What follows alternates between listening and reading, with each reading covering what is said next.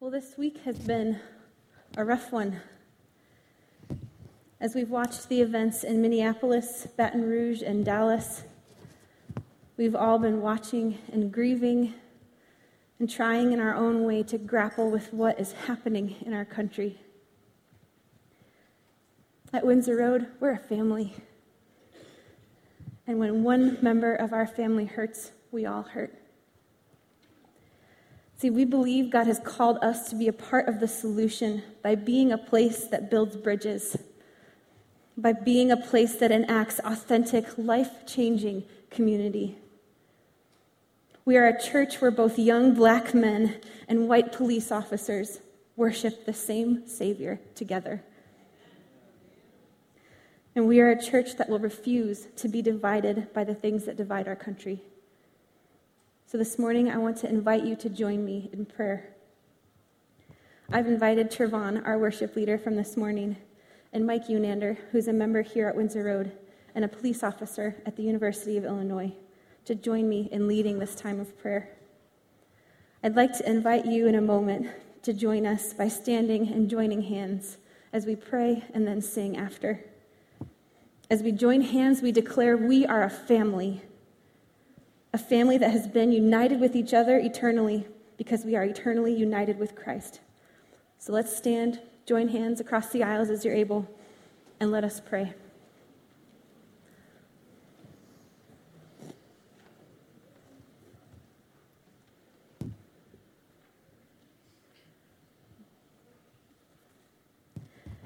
Heavenly Father, our world is torn apart again by ugliness, by death, by racism, by fear. This altogether too familiar noise begins again, and we find ourselves overwhelmed with emotion. We cry with the psalmist, "How long, O Lord?" We declare with the prophets, "Remember us, O Lord." We cannot make sense of a world so full of hate, anger, and pain. So your people have gathered this morning to cry out for your help. For the sins of our hands and those of our fathers, forgive us. Lord, hear our prayer. For the prejudice in each of our hearts, forgive us. Bring our brokenness and sin to light so you can remove it from us. Lord, hear our prayer. Where we don't understand, help us seek understanding. Give us grace to have difficult conversations.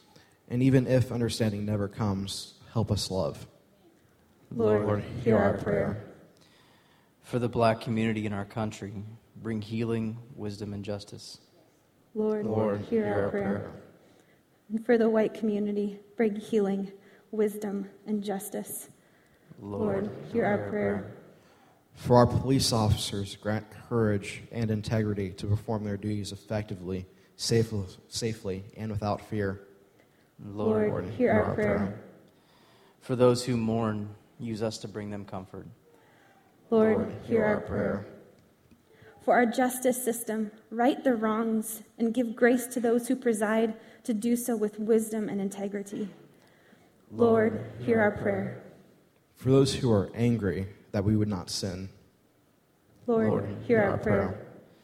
For those prompted to destruction, that we would be directed instead to rebuild. Lord, hear our prayer. For those who are apathetic, that we would be moved to action. Lord, hear our prayer. Let your church be known by love and unity. Let us be the church Jesus prayed we would be. Lord, hear our prayer. Let us be the place where all can come who feel unimportant, misunderstood, or cast out. Let us remind each individual of their inherent worth as a child of the King, and let us treat each other as such. Lord, hear our prayer. And let us be a place where whether we are black, white, Asian, Latino, Democrat, or Republican, we find ourselves bound together as one. Let us be the church that makes the world declare that you must be God because of the unity they see in us. Lord, hear our prayer. We are one in the Spirit. We are one in the Lord. We are one in the Spirit. We are one in the Lord. And we pray that our unity may one day be restored, and they'll know we are Christians by our love, by our love. Yes, they'll know we are Christians by our love. We will work with each other. We will work side by side. We will work with each other. We will work side by side. And we'll guard each man's dignity and save each man's pride. And they'll know we are Christians by our love, by our love. Yes, they'll know we are Christians by our love. We will walk with each other. We will walk hand in hand. We will walk with each other. We will walk hand in hand. And together we'll spread the news that God is in our land. And they'll know we are Christians by our love, by our love. Yes, they'll know we are Christians by our love. Help me, help me, help Let it me. be, Lord. I can't feel my legs. I can't feel my legs. Help me. Where'd my legs go? Where'd they go? That cry is from Kayla Montgomery. Kayla Montgomery is a 5'1" tall, sparky, successful cross-country runner. She is currently at David Lipscomb University in Nashville, Tennessee, and she's there on scholarship because in high school, Kayla took first place in North Carolina State among the high school titles in long-distance running. She's number one in North Carolina. She ranked 21st in the nation. And at the finish line of every race, Kayla literally collapses into the arms of her coach, Patrick Cromwell. She cries out, "Help me, help me, help me. I can't feel my legs. I can't feel my legs. Where'd my legs go? Help me." And her coach scoops her up and carries her to the infield where he ices her legs. Her parents come in to ice her down until the feeling returns. Kayla Montgomery has MS. She was diagnosed with it at age 14. She'd been playing soccer, and she was in an accident there on the field. She lost feeling in her legs, and several months later, when the feeling returned, she quit soccer and took up running. And she told her coach, I want to run fast, so train me hard. And with gritty determination, Kayla began logging the miles, 40 miles a week, 6 days a week, and Kayla got faster and faster and faster, and she started winning. What happens is about a mile into her races, her body temperature increases, her legs go numb. The MS blocks the nerve signals from her legs to her brain. And that gives her a peculiar advantage because she can move at steady speeds, which cause other runners pain that she cannot sense. At the same time, the intensity triggers weakness and instability, and her legs go numb. And as they go numb, she can continue moving forward as if on autopilot. But if there's any disruption whatsoever, if she were to stumble against another runner's foot, or if she were to stop suddenly, she would lose control, the wheels would come off, and she would crash. So at the finish line of every race, she crosses the line and crumples. And just before the momentum sends her crashing to the ground, her coach braces to catch her, where he carries her aside as her competitors finish. And her parents are there, and they swoop in, icing her down. And minutes later, the sensation returns, and she rises, ready for another chance at forestalling a disease that one day may force her to trade the track for a wheelchair. Help me, help me, help me. My legs are gone, my legs are gone. I can't feel my legs. Where'd they go? Where'd they go? Kayla's cry, I believe, has been the cry of our country this past week. Help me, where'd my legs go? And it most certainly is the cry of the Old Testament book of Lamentations, this playlist of 5 poems, all of which mourn that historical event in 586 BC, the fall of Jerusalem, the complete destruction of the temple, and the exile of God's people into Babylonian captivity. And this morning, we conclude our series on Lamentations by considering Lamentations chapter 5. If you have your Bibles, I'd like you to turn there. You'll find Lamentations 5 on page 690 of your church Bible. And what's unique about Lamentations chapter 5 is that it is a prayer. It is a community prayer. We, us, our. And so then with that in mind, what I would like for us to do is read Lamentations 5 together. The verses are up on the screen. I want us to see what the big idea of Lamentations 5 is, what the main point that the poet wants us to get, and then I want us to see how that big idea unfolds throughout the chapter, and then I want to talk about what it means for us today. So let's read Lamentations chapter 5. Will you please join me as we read together? Remember, O Lord, what has befallen us. Look and see our disgrace. Our inheritance has been turned over to strangers, our homes to foreigners. We have become orphans, fatherless. Our mothers are like widows. We must pay for the water we drink. The wood we get must be bought. Our pursuers are at our necks. We are weary. We are given no rest.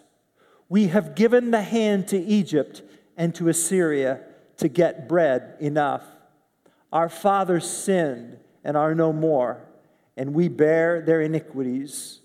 Slaves rule over us. There is none to deliver us from their hand. We get our bread at the peril of our lives because of the sword in the wilderness. Our skin is as hot as an oven with the burning heat of famine. Women are raped in Zion, young women in the towns of Judah. Princes are hung up by their hands. No respect is shown to the elders. Young men are compelled to grind at the mill, and boys stagger under loads of wood. The old men have left the city gate, the young men their music. The joy of our hearts has ceased. Our dancing has been turned to mourning. The crown has fallen from our head. Woe to us, for we have sinned. For this our heart has become sick. For these things our eyes have grown dim. For Mount Zion, which lies desolate, jackals prowl over it. But you, O Lord, reign forever.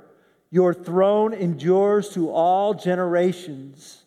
Why do you forget us forever?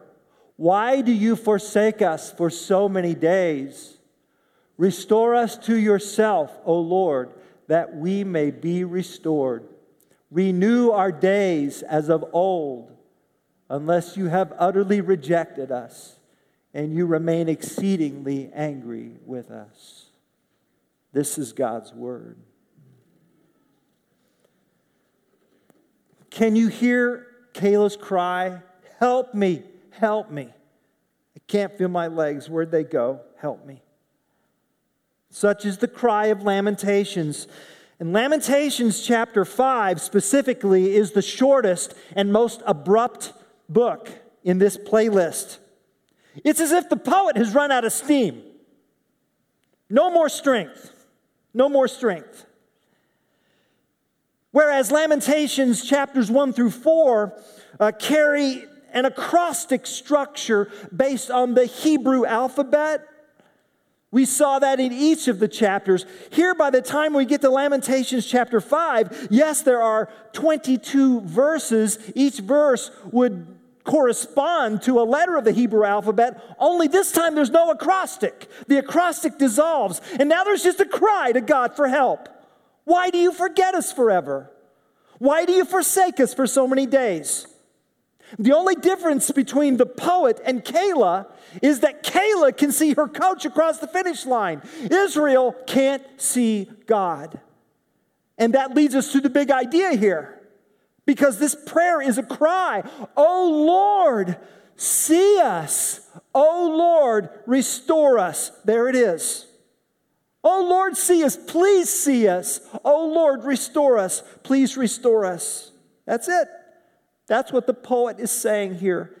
The community is saying, crying out to God, see us, restore us. Chapter 5 has 2 parts. And verses 1 through 18, Lord, see us. And verses 19 to 22, Lord, restore us. So let's just talk about each of those parts, beginning with see us. That's in verse 1. Remember, O Lord, what has befallen us. Look and see our disgrace. So in verse 1, when the poet says, remember, it's not as if God has amnesia. That's not what we're talking about. It's that Israel feels invisible. Israel feels insignificant. Israel feels ignored. So to ask God to remember is to ask God to see, to look and to see. God, pay attention. Verse 2 speaks of the word inheritance. What is that? That's the land that now belongs to the pagan Babylonian Empire. And verse 4 speaks of simple commodities such as wood and water. That which was once the free possession of Israel is a commodity for which Israel must now purchase. Why? This water once came from wells on our property, and now we have to pay for it? The wood came from trees on our property. Now we have to pay for it? God, help us. I can't feel my legs. They're gone. Help me. And then verse 8 speaks of slaves ruling over us. Who are these slaves? Quite likely they're the slaves and servants of the emperor Nebuchadnezzar, Lord of Babylon. So think about this. Israel, once the slave nation of Egypt, but freed by the power of God, is now ruled by the lowest ranks of the occupying imperial power, only this time there is no hope of an exodus in sight. Verse 9 speaks of getting bread at the risk of life. So any secret growing of food or any gathering of vegetation for food outside the specified areas constitutes trespassing. But wait, how could we be trespassing? Wasn't this land once ours? Not anymore. And verse 11 speaks of women who are raped. By whom? By the Babylonians. So the raping and exploitation of the vulnerable were ways in which an imperial power communicated to the conquered that they are so powerless they can't even protect the most vulnerable among them. In verse 12, princes who are hung up by their hands, that's either an early form of crucifixion or a poetic way of saying that the leaders are powerless to help. And then verse 14 speaks of old men having left the city gate. What does that mean? Well, you must understand that in the ancient world, the city gate was not just a literal city gate, but the city gate, the entrance to the city, was also, well, it was like our county courthouse. It was a place of judicial review. It was a place where legal disputes were settled. In other words, wisdom was to be found among the mature and aged at the public gates of the city. But not now. No gates, no wisdom. And why? Verse 16, The crown has fallen from our head. There's no more king. King's gone. No king, no throne, no law, nothing. But the summary statement in verse 18 of the entire situation. This short phrase summarizes it all. Mount Zion lies desolate. Jackals prowl over it. You remember in chapter 1 when Mount Zion was personified as a grieving widow? Lady Zion, this grieving woman. 5 exhausting chapters later, Lady Zion is no longer a lady.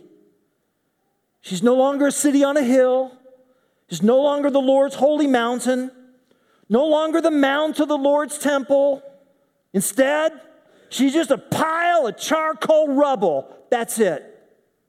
Razed to the ground, trampled by the nations, soaked in blood, ravaged by sword and fire, reduced to dust and death. The joy of the whole world has become the laughingstock of the whole world. Now you know why the poet says, Lord, look. Lord, please see.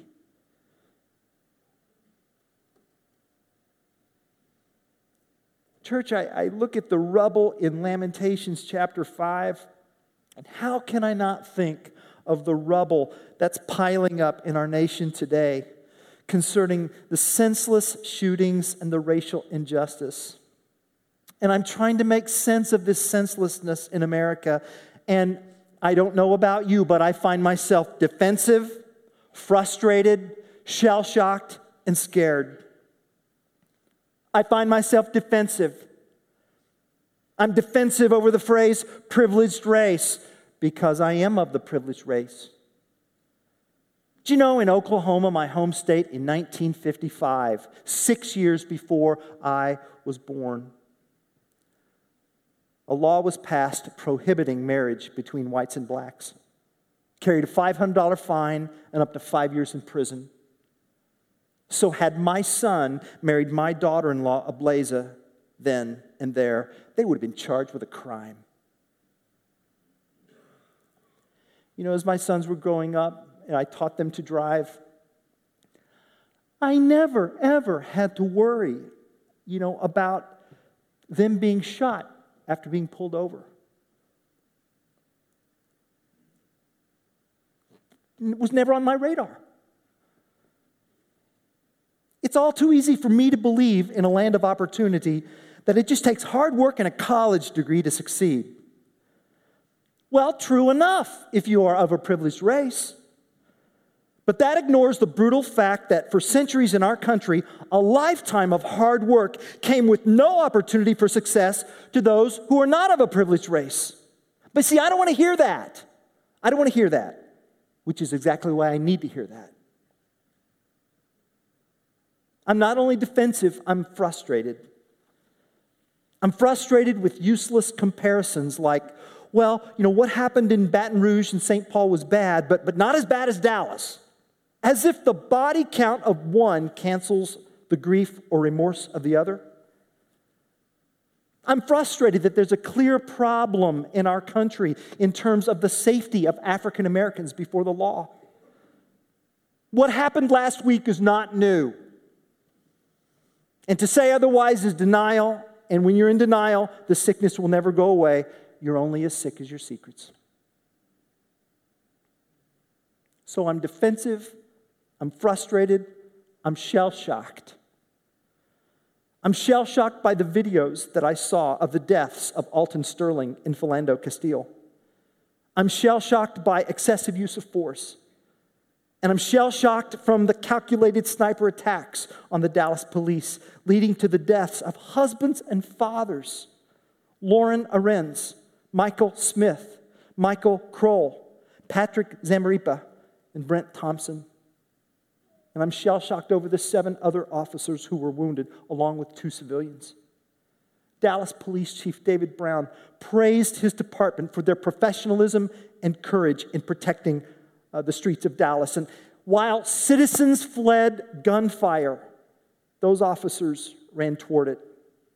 Chief Brown said, "We do not feel much support most days. Let's not make today most days." I'm defensive. I'm frustrated. I'm shell-shocked. And I feel scared. I feel scared over the African Americans in our church family who could be treated as innocent victims of injustice. I feel scared that a grisly video of their deaths might go viral on social media, and I feel scared for a funeral that I might have to do. And I'm also scared for the lives of the noble and honorable men and women in our church family who serve in our police departments and who protect our democracy and who preserve our safety and who deserve our support.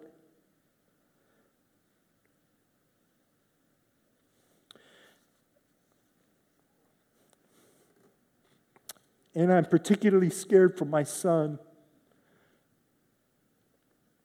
who is a police officer in our community and who is a man of God and who is married to a beautiful, godly African-American woman. And they share our granddaughter.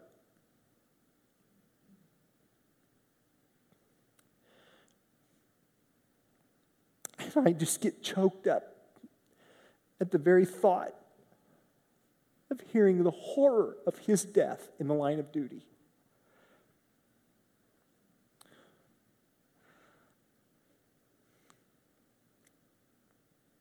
Kayla's cry is Lamentations 5. Lord, please help. Please see us.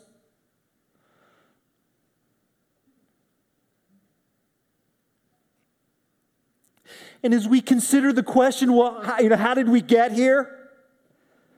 We have to agree with Professor and Dr. Jarvis Williams of the Southern Baptist Seminary in Louisville.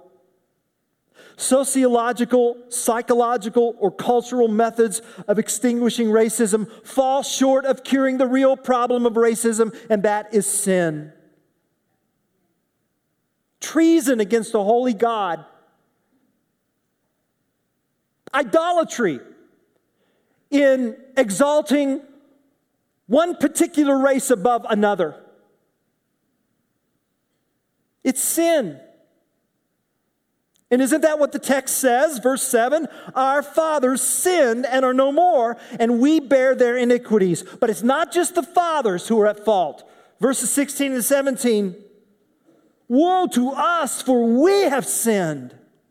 For this our heart has become sick. For these things our eyes have grown dim.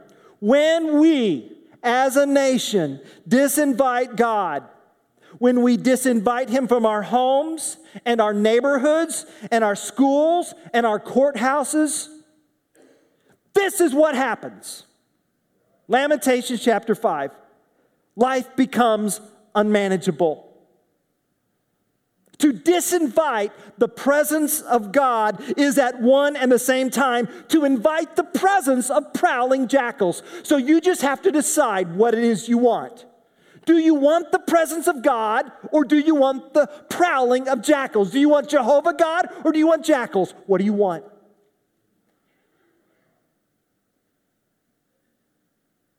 And it does no good to say, well, I have a black friend. I don't see what the problem is. Really? Or I didn't personally do anything. See, you're missing the point. You're missing the point, the difference between individual sin and corporate sin. And you belong to a country that has sinned corporately, as I have.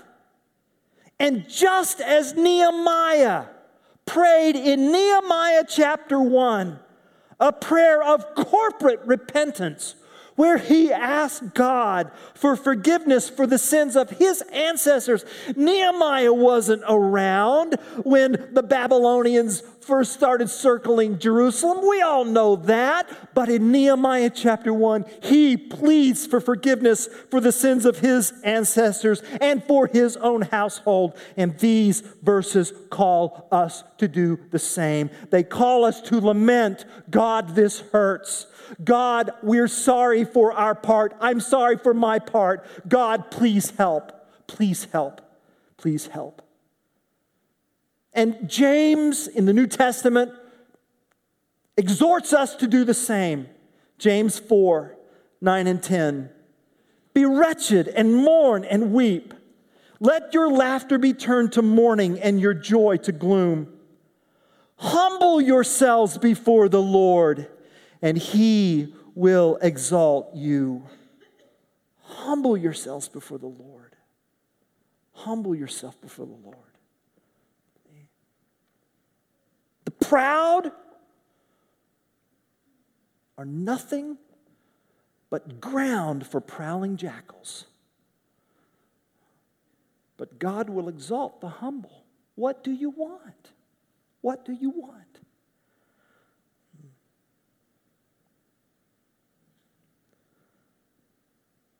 Well, as you can see, Lamentations just doesn't end very happy, does it? No, it doesn't. And that's frustrating to us Americans because we want things fixed in a 42-minute TV show, or we want things fixed in a 2-hour and 15-minute movie. We want it fixed. I want it fixed by the time I can finish my popcorn.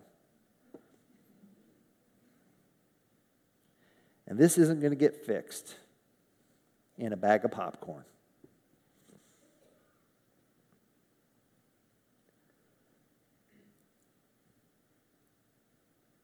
It's going to get fixed in God's timing. You see, despair isn't the last word. It's not. Hope is the last word. We get a glimpse of that in verse 19. But you, O Lord, reign forever. Your throne endures to all generations. So the Babylonians mocked. They mocked. Oh, what kind of a God would destroy his own temple? The kind who doesn't need one in the first place. Lord, you don't need a temple. You don't need a house of brick and stone. You don't need a preferred presidential candidate to feel better about your faith. Lord, you are still in charge. You are sovereign. You are king. So God, now that you see us, God, restore us. Restore us. Verse 21, restore us to yourself, O Lord, that we may be restored. Restore us to yourself, O Lord, that we may be restored. Restore us to yourself. Now, notice he didn't say, restore us to our house, or restore us to our land, or restore us to our possessions, or restore us to our stuff. That's not what we read, is it? Oh God, we just want you. We want to be right with you. We want to live with you. We want to know you. We want to walk with you. And only you can make that happen. Only you can change our heart. God, change my heart. Congress can't do that. There's not a law that our Congress can pass that will change my heart. Only God can do that. Only God can restore us. And that is what the worshiping community is asking God to do. God, see me. God, see us. God, restore me. God, restore us.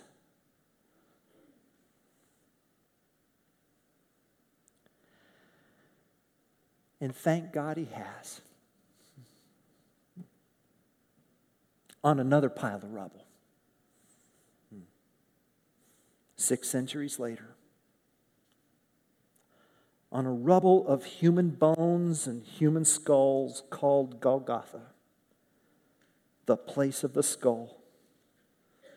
The place of execution. Where Jesus, verse 12, our Prince of Peace, his hands were lifted and tied on a Roman cross. Where in verse 14, the old men did in fact leave the gates, where they shook their fist at the Son of God and said, if you are the Son of God, come down off that cross. Where in verse 16, the crown that fell from our heads landed on his, the crown of thorns. And where in verse 17, Christ's heart, his heart became sick, pierced for our transgressions, his eyes dimmed from the beating. He who was supremely privileged became scorned, so that through his crucifixion we might be restored. And we have been restored. Restore us to yourself, and he has through Christ. Is that not what the Apostle Paul tells us in Ephesians 2:13 through 16? But now, in Christ Jesus, you who once were far off have been brought near by the blood of Christ. For he himself is our peace, who has made us both one. Us both. Who's us both? Those were the races who were at enmity with one another in the first century, the Hebrew people and the Greek people.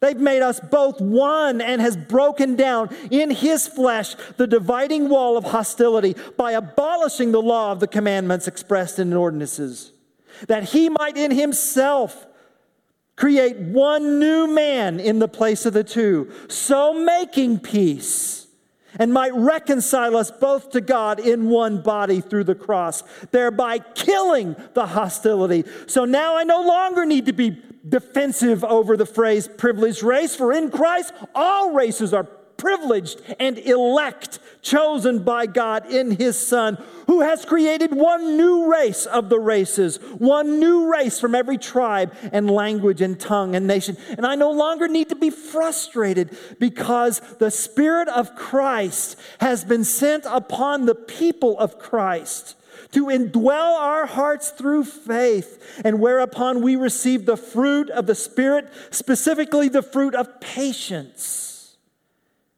And I no longer need to be shell-shocked because Jesus forewarned us that in this world you will have trouble, but take heart, I have overcome the world.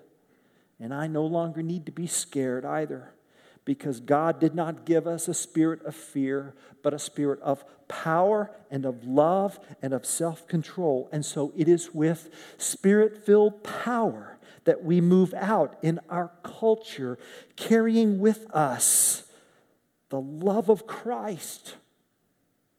We are proactive as we meet and converse and connect, and we approach our brothers and sisters in Christ of another race. I want to hear your heart about what's going on this week. Tell me. And it is with love that we offer forgiveness for past sins. And it's with love that we see our brothers and sisters in Christ. If you are of another race and you are in Christ, then you are closer to me than someone of my own race not in Christ. That's what it means to belong to the family of God. And it is with self-control, power, love, and self-control, poise, Spirit-filled poise, that we live such quality lives that those who oppose us may be ashamed because they have nothing bad to say about us. Wouldn't it be something that instead of the viral videos that go out on social media concerning violence, if more and more videos would go viral, expressing and showing and demonstrating the love and service and selflessness of Spirit-empowered, Spirit-filled people of God, and that the world would say, I want what you have. I want what you have. And so you see, we become the answer to the cries that we're making. Lord, see us. But we now have the eyes of Christ. And he sees through our eyes so that no one in this room is invisible. And no one is ignored. And no one is insignificant. See, we see through the eyes of Christ. And we see those who are serving, and we pay attention, and we take note, and we honor those. Do you know the happiest moment of my day on Friday, especially compared to this heavy news that we've received this past week? The happiest moment of my day was the privilege and the honor of getting to pray over Brett Johnson's retirement walkout ceremony with our Champaign Fire Department. He served over 23 years, nobly, honorably, protecting our community. God protected his family while he protected us. See, we're going to see that more. We're going to pay attention to that more. We're going to take note of that more. And we're also going to be involved in restoration. We're going to be about the ministry of peacemaking, because peacemakers who sow in peace raise a harvest of righteousness. And so we're going to initiate peacemaking moments in prayer and in conversation and in relationships, so that those see this room, what happens with our relationships, and think, this is a better way. It is a better way because it's Jesus' way. It's Jesus' way. And all of this as we look toward the day promised to us in Revelation 7, 9 and 10. After this I looked, and behold, a great multitude that no one could number, from every nation, from all tribes and peoples and languages, standing before the throne and before the Lamb, clothed in white robes with palm branches in their hands, and crying out with a loud voice, salvation belongs to our God who sits on the throne and to the Lamb. O God, see us. O God, restore us. Restore us to yourself, O Lord, that we might be restored. Amen.